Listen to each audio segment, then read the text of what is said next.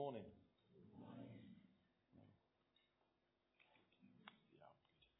It is a pleasure to be with you. My GPS decided to have a moment today. We were on our way to the meeting, and it decided I'm going to go a different way, just to throw you off. And you ever had your GPS do that to you?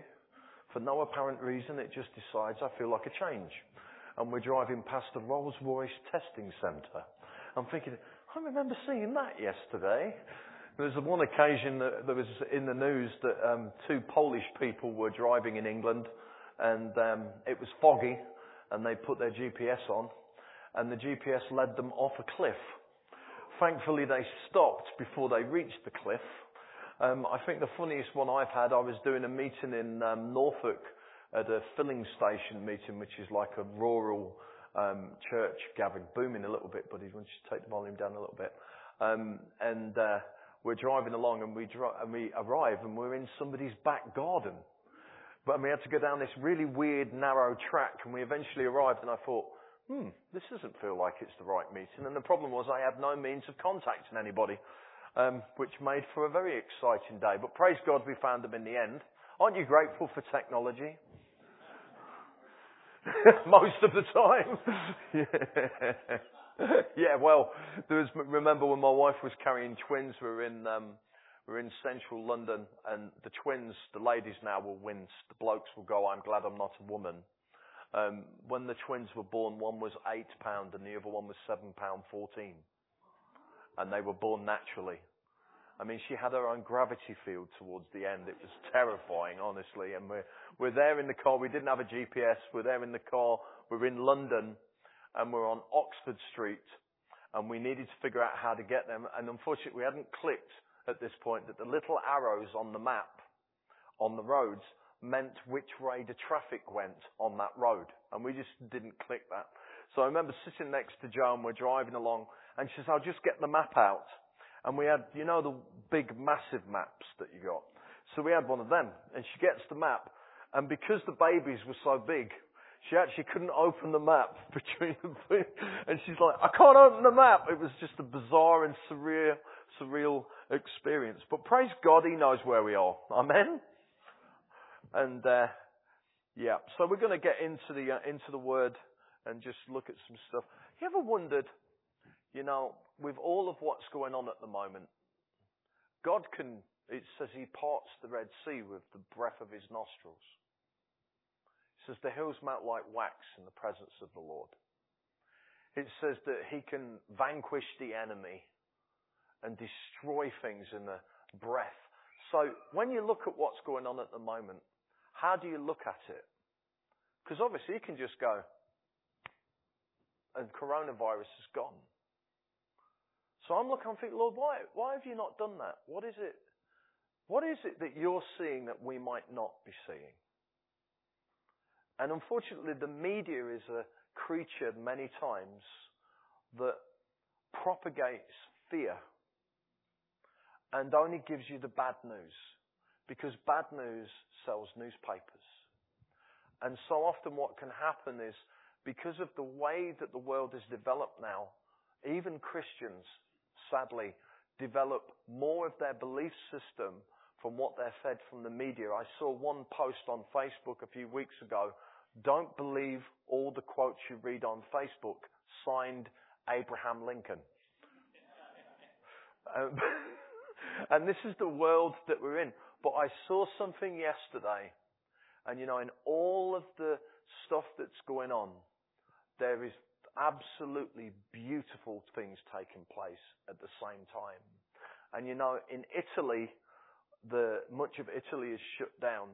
And a friend sent me a video, and it was a street, where they have the high flats. So they're high flats.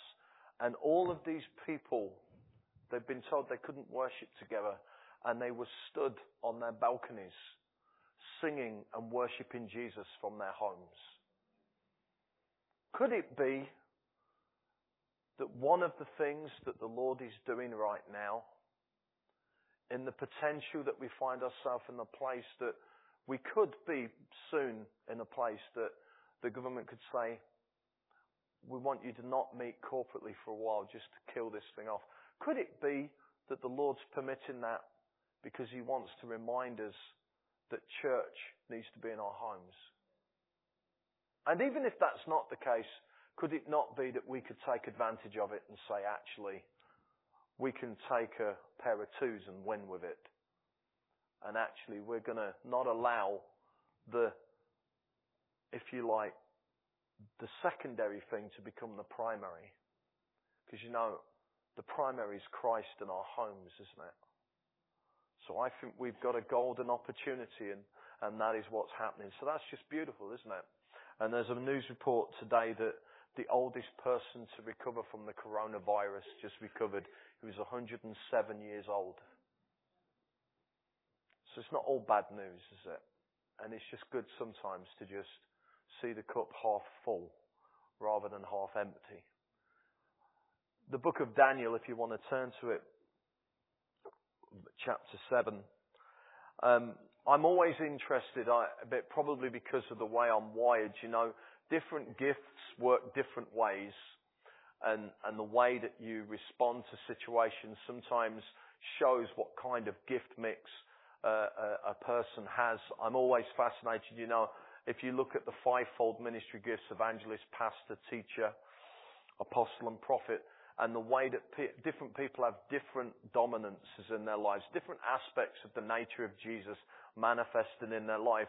And one of my friends says one of the ways you can identify if somebody's sick, what is your first gut instinct to that? How do you respond to that? So, of course, the evangelist goes, wants to know if they're saved or if there's anybody else around them who aren't, and take advantage of it that way. The teacher wants to go in and wants to actually help the person understand what they can learn whilst they're in the midst of their challenge and bring that to them. The pastor comes, brings some grapes and comforts them and makes them feel like, they're being looked after and being loved. The apostle sends somebody else. And then the prophet, what the prophet does is, why are they in hospital in the first place? That is many times that I find myself wired that way, that I'm in the place of the why all the time. And with stuff that's going on at the moment, whether we're aware of it or not, those of you that were here yesterday, Zach showed some videos of what just happened in Brazil. Massive stadium events in Brazil. And at the end of one of the events, there were that many empty wheelchairs, they didn't know what to do with them because of all the people that got healed. And this is something that's happening across the earth right now. And my friend down in London, she got the vision that she should call a stadium event and that there should be a prayer event for the for the United Kingdom in Wembley Football Stadium. And her church is just down the road from Wembley Football Stadium. And they're there, they're praying in their meeting. And she walks out the front door of a church. And as she walks out the front door of a church, 3 people walk past. And they stop and they say, "Oh, what's this building?" And she says, "Oh, it's a church." And they say, "Can we come in?" And they come in and they get talking. They're the owners of the Wembley Football Stadium. A week later, a businessman offered to pay the full balance for her to rent the Wembley Football Stadium to call a national day of prayer in a day. That's already happened. In Europe at the moment, Amsterdam and 2 other places have already got corporate gatherings planned to be in football stadiums to plan for Europe, to pray for Europe. So here's the thing. If you were the devil and you knew there were these massive corporate gatherings planned for this year, what would you do? Just a thought. But we can be encouraged by what is happening. But you see, in all of this, you see all this going on. The thing I'm interested in, you hear, your pastor said today about the dynamics, that there's prophetic word, that people receive promise. And it seems to be the case that some people seem to see the fulfillment of promise and then others don't. Does that bother anybody else? It bothers me. It bothers me that there seems to be this dynamic that for some things manifest and others don't. That it can even be a situation. I've gone into cities and I've visited one church and I've said, "How's it going?" And they'll just say, "Oh, God's just moving in our city. We are in the most extraordinary time we've ever been in. God is just breaking out. The sick are getting healed. People are getting saved. People are having angelic visitations and meeting with God." And then you literally travel down the road to another church that's on the same street, not literally, but in the same area, and you speak to them, you say, how's it going? So, oh, dying. Oh, dying. The world is ending. And you listen, you think, how can these two people exist in the same place and yet be experiencing such different stuff? Because we have the same God, don't we? We do. And I believe that there's some stuff that we can understand, that we can grasp from Scripture in principle that takes place when God releases a promise. It's personified in the story when Jesus says to the disciples, let's cross over to the other side. And he tells them, we're going to cross over to the other side. What's the next thing that happens? There's a storm. Because you see, the devil doesn't attack you. He's not really interested in you. What he's interested in the promise of God on you and in you. Because he hates the Word of God. He hates the promises of God. And he wants to short circuit, cut off, or cause them not to happen.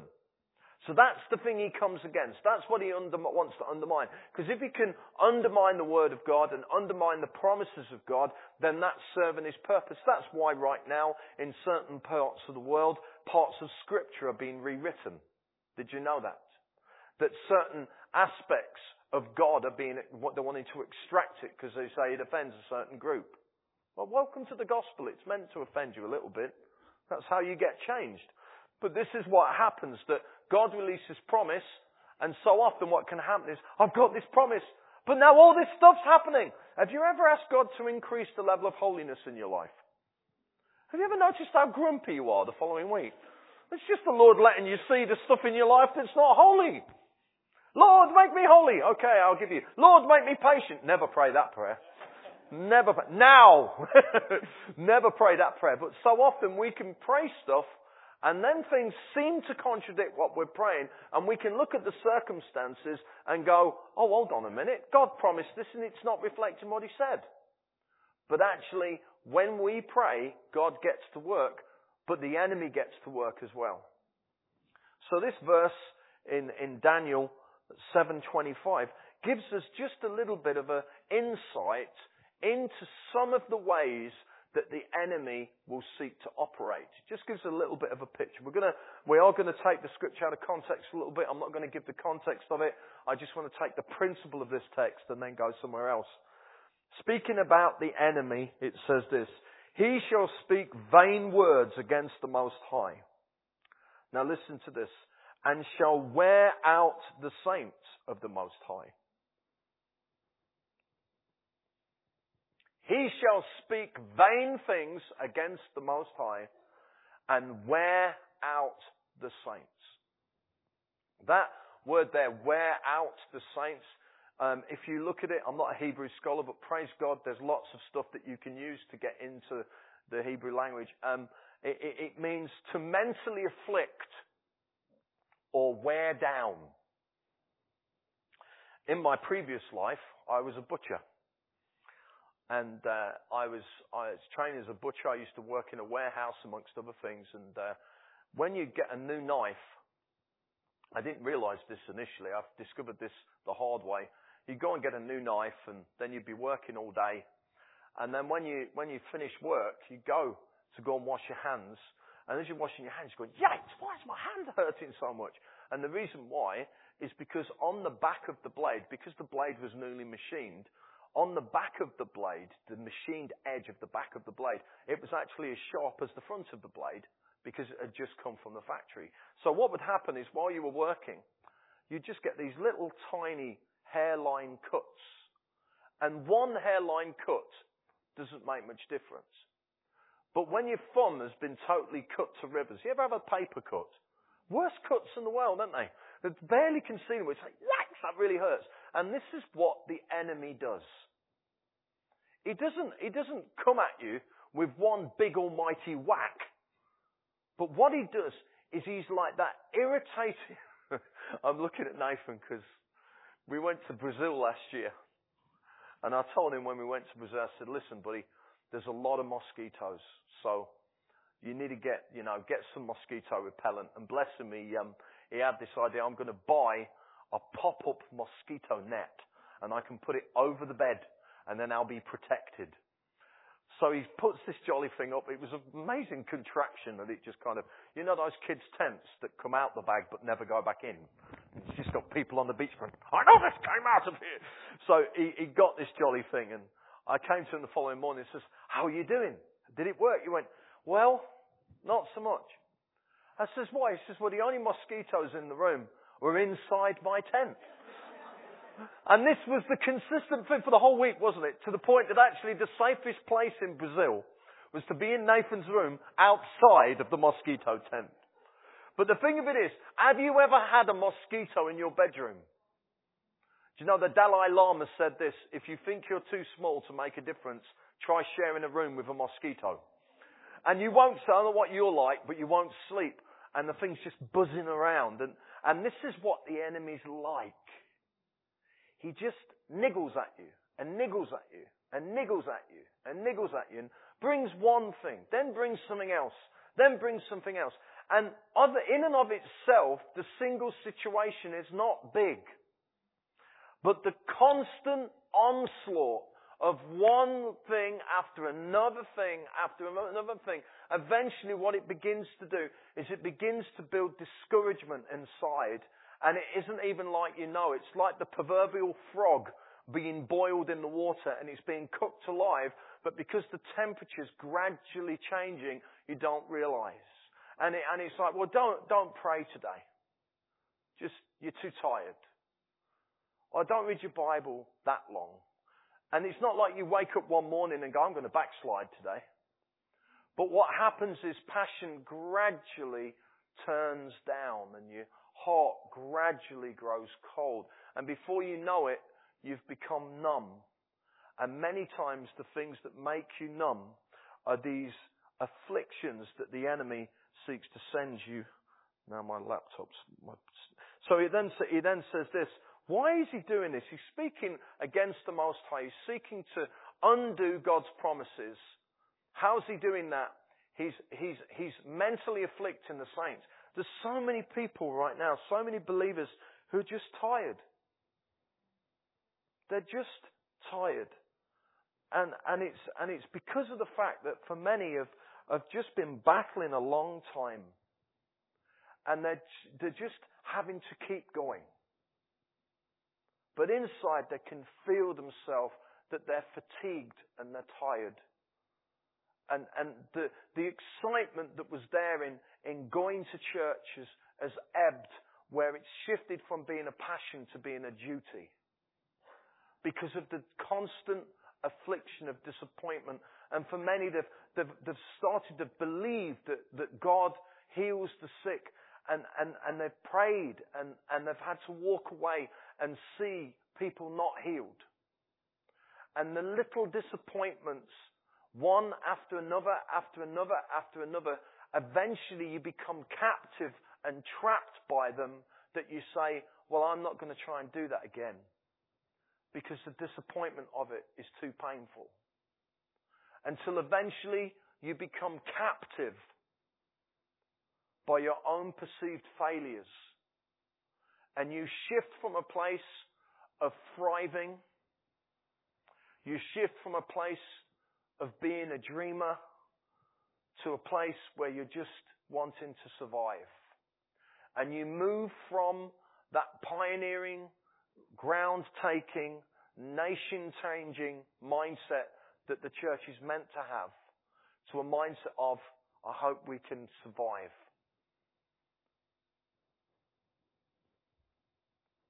The next part of the text, he seeks to speak against the Most High, will wear out the saints. Why? To change times and seasons. Why does he send discouragement? Why does he send affliction? Why does he niggle at you? Why does he allow this negativity to happen? Why is it that happens? Because he wants to change times and seasons. He wants you to live in a place that you're out of God's best.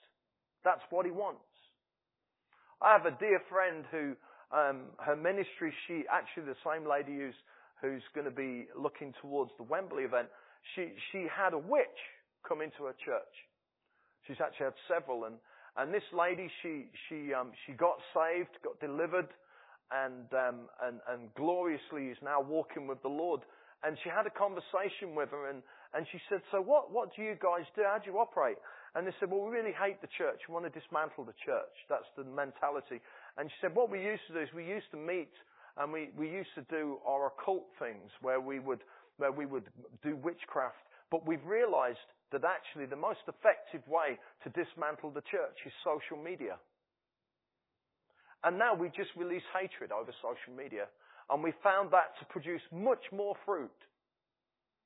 That will release stories that slander leaders. And will get Christians fighting and criticizing each other. And will release things and comments about famous leaders and accusation, and we propagate it in the body, and we get people to be negative and critical, and then we release bad news, and we've discovered bad news produces in believers a faith for the negative, and we found that to be much more successful. And the sad thing of it is this, is many believers in our day, the first thing that they reach for when they wake up in the morning is not the Bible, it's their social media.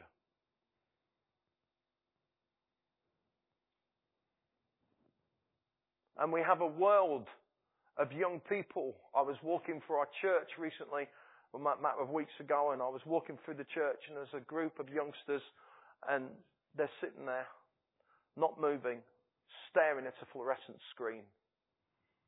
With no sense of interaction, no sense of life, and all of their creativity has been stolen from them, and they're just engaging in a digital make-believe world. And naturally draw more identity from that world than from the Word of God. We are in a sorry state. We are in a sorry state. So you see, the enemy wants to reverse your season. He wants to cause you to live outside of God's promise. He wants to cause you to allow your trauma to become your prophecy. Just turn to Psalm 6. We're going to just read one text and we're going to pray. Don't worry, it gets better. David's having a bad day here, really. I mean, if there's a text for you to read, not to read, when you're feeling a little bit discouraged, this is probably the one, along with Lamentations. Lamentations, I mean, that's a happy reading, isn't it? But just listen to David here. Oh Lord, rebuke me not. Let me change the translation. That's the King James. That'll be a bit thee and thou-y. There we go. Lord, in your anger, do not rebuke me. In your wrath, do not discipline me. Be gracious to me, because I'm fading away. Heal me, because my body's in distress. My soul is deeply distressed. But you, Lord, how long do I wait? Have you ever felt like that? No, it's just me, isn't it? Return, Lord. Save my life. Deliver me, because of your gracious love. In death, there is no memory of you. Who will give you thanks when they are dead? I'm weary from it's not going to be a good worship song, is it really? I am weary from my groaning. Every night on my couch I drench my couch with tears. My bed is soaked through. My eyesight has faded because of grief. It has dimmed because of all of my enemies. Get away from me, all you who practice evil, for the Lord has heard the sound of my weeping. The Lord has heard my prayer, my plea, and receives my prayer. Let's just go back, just land on that one text. My eyesight has faded because of grief. It has dimmed because of all of my enemies. My eyesight has faded because of grief. Or my eyesight has dimmed, I believe the NIV says. You know, in the Hebrew, that word there, eyesight, I don't think David went blind because of grief. I don't think that was what he was saying. I think there was something else going on. And I think sometimes things get missed because of language. But here's the thing. The moment that you lose hope, you start to die. I was talking with a friend and he was saying to me, he's seen churches grow. Understand, I don't believe this lifestyle is good, so just to prefix it with that. But he's been in a situation where he's seen churches grow where finances were corrupt. He's seen churches grow when the leader was in sin. He's seen churches grow in the midst of conflict, but he's never seen a ministry or church grow when the leaders are trapped in hopelessness. Hopelessness is an absolute death blow to anybody. The moment hopelessness gets a grip of you, you become captive to it. It's like an inverted spirit of prophecy, that it basically begins to create your world. And the enemy seeks to throw things at you and throw things at you and throw things at you, so that what happens is your trauma and your negative experience becomes your identity, and you allow your disappointments now to become the field of your expectation. Does anybody understand what I mean by that? We experienced it personally, my wife and I. We went through a season where we restored the church building, and on the night that we dedicated the church building, the prophet, dear friend who was with us, he said to me as we were finishing, he said, as you enter into 2009, do not be discouraged. That's not a good word. If the Lord says don't be discouraged, it means there's going to be opportunity to be discouraged. So I'm there, I hear the phone go at 3 a.m. in the morning.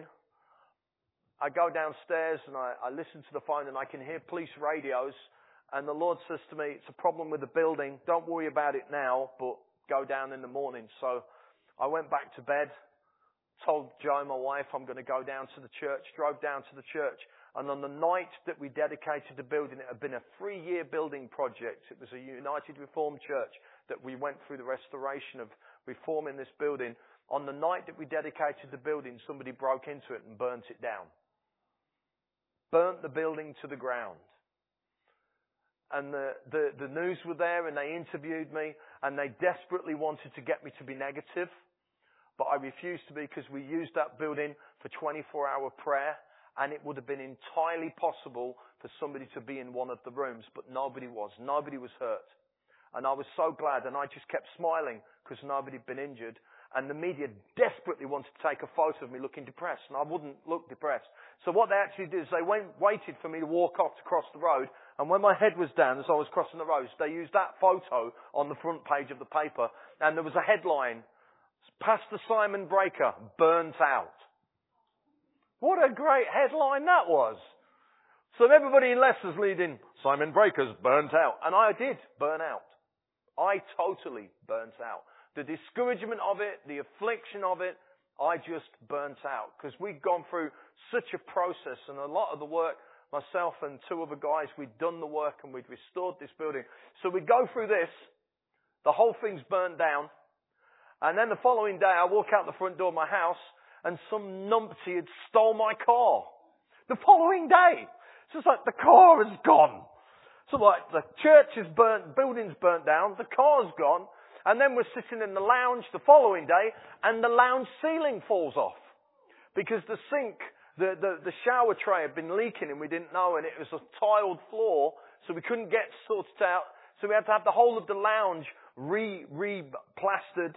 And it's just like, do you hate me or what? I mean, what is going on here? And it was one thing after another thing after another thing. And by the end of that year, I put on enough weight that at the beginning of 2010, I was sitting watching the television and I said to my wife, Jo, I said, sweetheart, where's the remote? And she goes, I don't know. I said, well, where is it? And I'm looking, I'm trying to find the remote. And then I realized I had the remote. My body had swallowed it. It was actually in the folds of flab that I had managed to build over the last 12 months. And I could change channel by doing this. But the thing of it was is I realized that all of this discouragement and all of this oppression, all of this stuff had resulted in me resorting to comfort eating to try and find a place of solace in the midst of all the depression. And I got to the place in ministry that when we talked about what we did, we began to use language like before the fire or after the fire. That this point of trauma had now become a part of our chronological journey, that we were actually identifying with the trauma. And our expectation was that this was now our world. We went to the point, personally, we lost over £30,000 of our own money. It brought us to the point of bankruptcy. And we had no money, we had no food. Then the church disbanded or began to die off because the pastors had no hope. I'd previously in Teesside, when we were living in Teesside, I'd fallen down the stairs when I'd been painting the stairhead, and the step ladders had broke, and I'd fell down the stairs on my back, bounced down the stairs on my back, and put 2 vertebrae out in my back. So I'd got a back problem, and the problem was all of this weight. Now, if I sneezed, it all did its thing, and it put my back out, I wouldn't be able to walk for days. So I'd literally, at the beginning of 2010, I'd go to preach, and I'd finish preaching, I'd be walking like this. Every sermon was a passionate sermon because I was in pain for the entire duration of the message. And when the message would finish, I'd just have to leave because I had to get home to lay down because of the amount of pain I was in. I remember my Bible was on the chair and actually walking across to get my Bible and having to ask the person there to pick the Bible up for me because I physically couldn't bend to pick the Bible up. Internally, I was dead. My hope was gone because of constant onslaught of affliction. We'd had a baby die at 14 weeks. We had insurrection in the church. We had all of these things, and the enemy just attacked us from every direction. And you know that word, my eye became dim. That word there, eye, in the Hebrew, it means wellspring as well as eye. And my wellspring had dried up. I just got discouraged. So at the beginning of 2010, the Lord said to me, do a 40-day fast, which was going to help.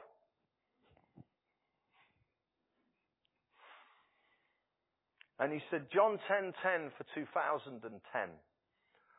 So I read John 10:10. It says, the thief comes to kill, steal and destroy, but I've come that you may have life and life in all its fullness. And the Lord said to me, my son, you've been treating the first half of the verse like it was a promise that you should have faith in, when it's actually a warning for you to stand against. And I want you to take authority and begin to declare that everything in your life that does not reflect fullness of life is subject to change. And I want you to begin to declare that those things begin to shift now. So we began to go through this journey, we began to pray, and in the May of that year, of 2010, after you lose a lot of weight when you do a 40-day fast. That's not the way to lose weight, incidentally, but it helps. So at the end of that, I've still got this major back injury. And the Lord says to me in the May, I'm going out to Bethel in Reading. He says, I want you to call your old sports instructor, and I want you to tell him that you're going to go back training. I'm thinking, you're having a laugh. You are having a laugh. I mean, this is extreme sports that he's saying I should go back into. And I'm like, okay. So I phoned up my friend Dave. I said, Dave, at the end of May, I'm going to be coming back to training. He goes, great, it's so good to see you. And I put the phone down. I thought, I'm having a laugh. So I said to my wife, I'm going to get back into sports. And she's like, because I'm walking like this. And we get out to Reading, and I'm sitting in the prayer room. They have a healing rooms where they have raffle tickets, and they give you a number, and you sit there and wait for your number to be called, and then you get prayed for. I'd been there 4 times previously, but I'd avoided the prayer room. Over the time that I'd been doing that, I was going out to Ukraine, going up to people, saying, "You've got a bad back, haven't you?" They go, "Yes." Say, "Be healed," and their back would get healed, and then I'd walk away. I'm like, hey, there's somebody else on the other end of this arm, you know. I tried having words of knowledge for myself. It didn't work. That was a joke. Don't look at me so seriously. And in the midst of it, so I finally muscled up the courage because I got to the place that I believed God wanted to bless everybody else. But for some reason, the constant flood of discouragement had got me to the place that I was willing to believe that God loved everybody else and wanted to bless everybody else, but for some reason, not me. So I avoided the prayer room because I didn't want to be disappointed. But after he said this to me about fullness of life, I went, do you know what? I'm going to go. So I went in there. I remember sitting down in there, and they've got like people painting and music going on. And this young lad walks into the back of the room. I'm still in profound pain. He walks into the back of the room, and as he walks in to call the next group of people in to get prayer, he says, as I was walking in, the Holy Spirit told me that there's a man here. You've got 2 vertebrae out in the base of your spine, and God's going to heal you today. I thought, that's me. And I stood up, and it was a bang! As I stood up, my spine straightened on the spot. I've never had a problem with my back since. In one moment, things that were out of alignment came into alignment. Do you know, Job declared, there's hope for a tree. That even if its stump is rotting in the ground, at the smell of water, it will spring again. And you see, what happened, I got the smell of hope when Jesus said, everything that's not fullness of life is subject to change. We began to proclaim it, began to declare it. At this point, we're now in debt, over £44,000 worth of debt, because of various different things with our house and with the church building and all of this stuff. And the Lord gives me some wisdom about it. I call my prophet friend up in Glasgow, Emma Stark. I said, listen, Emma, does this make any sense to you? I feel like the finances and all of this stuff has been spiritual attack because of what we're seeking to build in Leicester. And she starts prophesying down the phone to me, not knowing the stuff that had gone on. And she says, we're going to break this thing right now, and you're going to come out of this season into a new season. And she prays over the telephone. I put the telephone down. Half an hour later, somebody phones me up who'd lent us £4,000, and they said, God's just told me I'm to cancel your debt. I don't want the money back.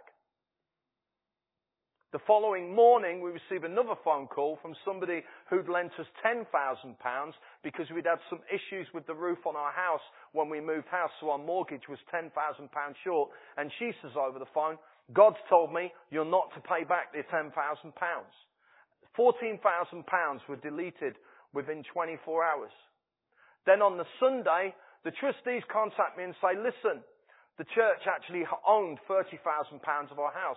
It kind of came with the job. And on the Sunday, the trustees said, listen, we don't think it's right that you and Joe invested all that money in the building project, and the church owns £30,000 of your house. So we're going to delete that debt. So within 4 days, £44,000 worth of debt was deleted. At the beginning of the same year, the vertebrae in my spine left. Yeah, now I have no spine. But the vertebrae in my spine that was out of alignment came into alignment, and suddenly we then came into a second wave that we went through this bizarre season of stuff happening that I'm in a meeting with a major international speaker. And this guy just stops in the middle of his message, just stops, and he goes, Simon?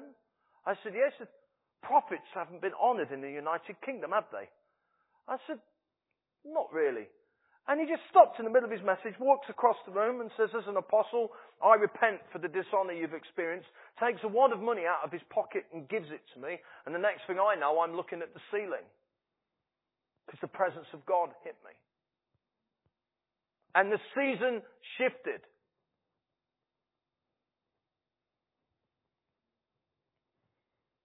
We're now ministering in more nations than I've got time to go to. Have to turn down invitations because of what God's doing. Am I trying to pump me up? No, I'm not. Not at all. But do you know what? I don't believe that my experience is unique. I believe that the enemy has been seeking to wear out the saints. And I believe that there's many of you in this room right now. And as I've talked about the little niggles and things that come and discourage and break you down, that you know that you have been carrying that. And you know that you've stood taller and you've allowed your trauma to become your identity, and now you're almost in a place where it's like, well, we've had one good day, that means we're destined to 75 bad ones now. He does it to churches. He does it to families. He does it to individuals. And if you're being attacked by the devil, well done. You must be getting right up his nose. And the Lord wants you to know that if you have been honored with an attack from him, it is because he considers you to be a threat. And the level of resistance that God allows you to face is a direct reflection to the level of glory he wants to clothe you in. And the roads of your greatest trial are the way to your greatest victories. And we're told by Paul that we comfort others with the comfort that we have received. And when you go in the gym and you walk in, I remember walking in there with my daughter and she picked up this weight and she said, "Daddy, it's heavy." I said, "Yes, sweetheart, that's why it's called a weight. Otherwise it'd be called a light." And see, God will have you push against something that feels beyond your capacity, and he'll bring you to the place that you go, "I can't take any more." And then the Holy Spirit goes, "It's working, because they're dying inside and they're coming into that place that they're recognizing that I'm their source of strength." And in the midst of it all, eventually, the burnt down building of your life, the doors are opened and you're allowed to revisit. And I walked into our burnt down building and there's ash everywhere and all of the stuff we'd taken so much time to restore was just on the ground. The chair frames were there were no seats. I walked into my office, I had the biggest single Christian volume in existence because the heat had melted all the books together into one. I thought initially, oh, praise God, my books have survived. And then I tried to take one off and they were all stuck together. So I threw the bookcase across the room because I wasn't happy. And I had a bit of a temper tantrum. And when I finally pulled myself back together, it's okay to be vulnerable. I have now, so it's too late, isn't it? Once I got it all together, after I'd sort of let the Lord know that I wasn't impressed that the building had burnt down and my back wasn't working and my car had been stolen, our baby had died and we'd lost all our money and we were nearly bankrupt and we're getting our food from a food bank. The food bank that we started to help other people was now the source of our own income. Because the businessman that was supporting our ministry heard the Lord tell him that he wasn't to support us any longer. So overnight our income dropped by £1,500. So I've got my children there and they're saying, "Daddy, I'm praying that there's such and such in the food pickup today."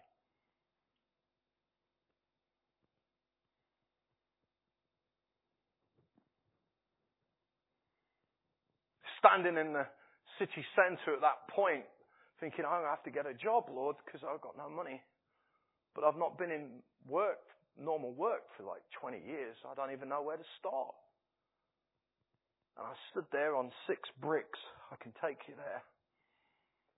And I looked at those 6 bricks. I just stood there, just down the road from the job centre. And as clear as anything, the Lord spoke to me. He said, "Simon, are you serving me because you can afford it? Or are you serving me because I called you?" I said, "Well, it's because you called me, Lord." He says, "Well, then you know what to do." So I remember going back home and sitting with Joe and say, "Sweetheart, if we lose the house, let's lose the house serving the Lord." And it was at that point this stuff shifted. But you know, after I'd flung the bookcase across the room and had my temper tantrum, I looked at my desk. There's all ash on my desk. And there was Mickey Mouse. My business card holder that my friend from Fort Lauderdale had given me. Little pewter business card holder. And there in the midst of all the ashes of my loss was Mickey Mouse with his hands raised up to his neck in ash. And the Lord said, "He can praise me in the midst of the loss. How about you?"